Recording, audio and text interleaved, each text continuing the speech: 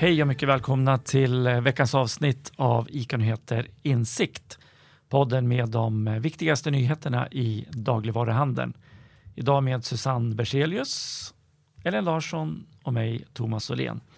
Jag tänkte börja med ett e-handelsföretag och en entreprenör som tänker ge dagligvaruhandeln en rejäl match. Apotea och Per Svärdson har som ni vet skakat om apoteksbranschen och närmar sig 3 miljarder i omsättning. Och nu ska de bredda sortimentet och ta upp kampen med Coop och ICA, Willys och Hemköp och de andra. Hur oroliga ska de vara, Susanne? Ja, men jag tror ju att Per Svärdson är ju en framgångssaga. Började med Adlibris som vi vet och det gick väldigt, väldigt bra. Och så startade han Apotea och skakade om, precis som du säger Thomas, apoteksbranschen. Jag tror ju absolut att nu när de ska ge sig in på att bredda sitt sortiment, sitt utbud, hygienartiklar, städartiklar, det som lite slarvigt eller förr kallades fin- och grovkem i dagligvaruhandeln.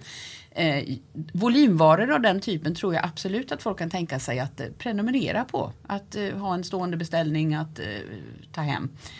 Och han pressar priserna. Och jag tror inte bara att det är den traditionella dagligvaruhandeln som bör känna sig hotad utan även Rusta, ÖoB, Dollarstore. Jag tror absolut att de kan ta upp kampen med dem. Så det tror jag.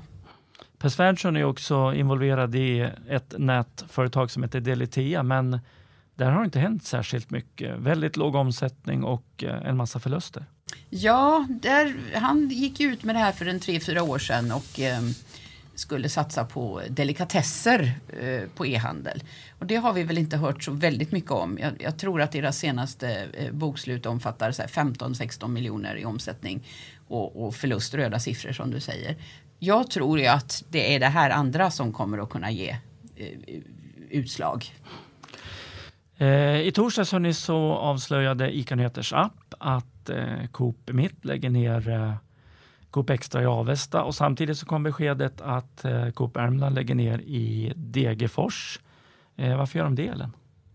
Ja, man kan väl säga att det var ganska liknande saker som hände på bägge ställena. Att det var problem med bygglov i Degerfors och att man inte fick ha parkeringsplats och egen infart. Och då är det svårt att klara sig som butik. Och i Avesta var det också, det var en ganska långdragen historia där, men att de fick nya ägare och då räddades butiken kvar i fastigheten. Men nu gick det inte längre. Så jag tror det var 20 personer som varslades på det ena stället och 9 på det andra. Det är mycket Coop som vanligt i tidningen. Vi skriver också om att det finns en oro bland franchise-tagarna att den här konverteringen från Netto till Coop kommer att göra betydligt lägre priser. De är rädda att tappa kunder och så. Hur oroliga ska de vara? Är oron befogad, tycker ni? Ja, det tror jag. Jag tror absolut det. Men här säger man då att man ska gå in med en annan prisprofil. Åtminstone till att börja med så har man ju lovat att de butiker som tidigare var Netto, de ska få behålla den låga prisnivån för att tillfredsställa kunderna lokalt. Och det är klart att ligger det då en traditionell Coop i närheten utav denna Netto, så det är klart att den butiken måste känna sig hotad. Så det förstår jag att de är upprörda. Jag har ett alldeles utmärkt exempel från där jag bor i södra Stockholm. Där finns en av de få Netto i Storstockholm, i Aspudden. Och bara 250 meter härifrån så ligger det en Coop som också är franchise-driven.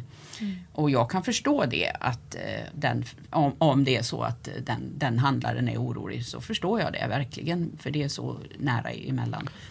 Vad tror du, kommer Coop behålla båda butikerna där du bor? Jag har extremt svårt att se det. Och det har faktiskt varit insändare i lokaltidningen där kunderna som är trogna Netto är oroliga att nu ska det liksom bli dyrt igen. Nu vet vi att det kanske inte blir det. Men jag förstår att det finns en liksom oro åt båda hållen när de ligger så här tätt. Och det måste vara en huvudvärk för Coop, kan jag tänka mig. Och det måste ju vara så på ganska många orter, tänker jag. Absolut. Och frågan är ju, har Coop råd att hålla så här låga priser i längden i de gamla Coop-butikerna också? Vad tror ni om det?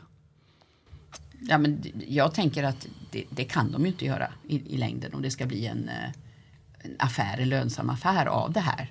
Och att det ska vara ett utbud som vi förväntar oss i en supermarket-typ av butik. Susanne, du och jag har skrivit 5 sidor den här veckan om generationsskiften. Vi har träffat 3 familjer inom ICA och Hemköp. Inget av barnen var egentligen intresserade av att ta över butiken. Vad kan det bero på, tror ni? Ja, jag tänker att jag kan relatera till min egen bakgrund som lantbrukarbarn. Att det är ju oftast inte så självklart att ett av barnen vill ta över. Ibland vill alla ta över, ibland vill inget ta över. Och jag tänker att det är så viktigt att drivet att ta över kommer inifrån och inte av någon slags plikt mot generationen innan att ta över ett familjeföretag med lång tradition och så. Men det där är ju väldigt svårt. Ja, det är klart att det finns någon slags familjepress, även om den är outtalad. Så tror jag att är man uppvuxen med det snacket kring köksbordet och vet hur det är att växa upp i en entreprenörfamilj. Så det är klart att någonstans det kanske går flera generationer tillbaka. Och då vill man någonstans hålla i det. Samtidigt så finns det också en irritation inom ICA-systemet att någon som har en stor butik överlåter sin butik till barnen och så finns det duktiga yngre handlare som kanske har en ICA nära eller en ICA supermarket och aldrig får chansen att ta den här stora butiken, om det nu är en Kvantum eller en Maxi. Hur ska man se på den här kritiken?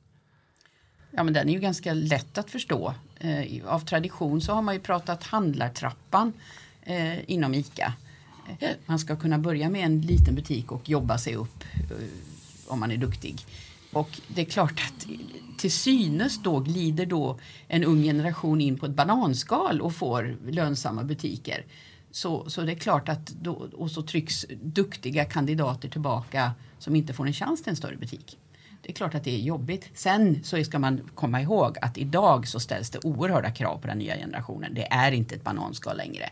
Men till synes så skulle det ju kunna vara så. Det ställs krav på att de ska vara utbildade, de ska ha jobbat i andra butiker. Så det är inte bara att glida in, det är det inte.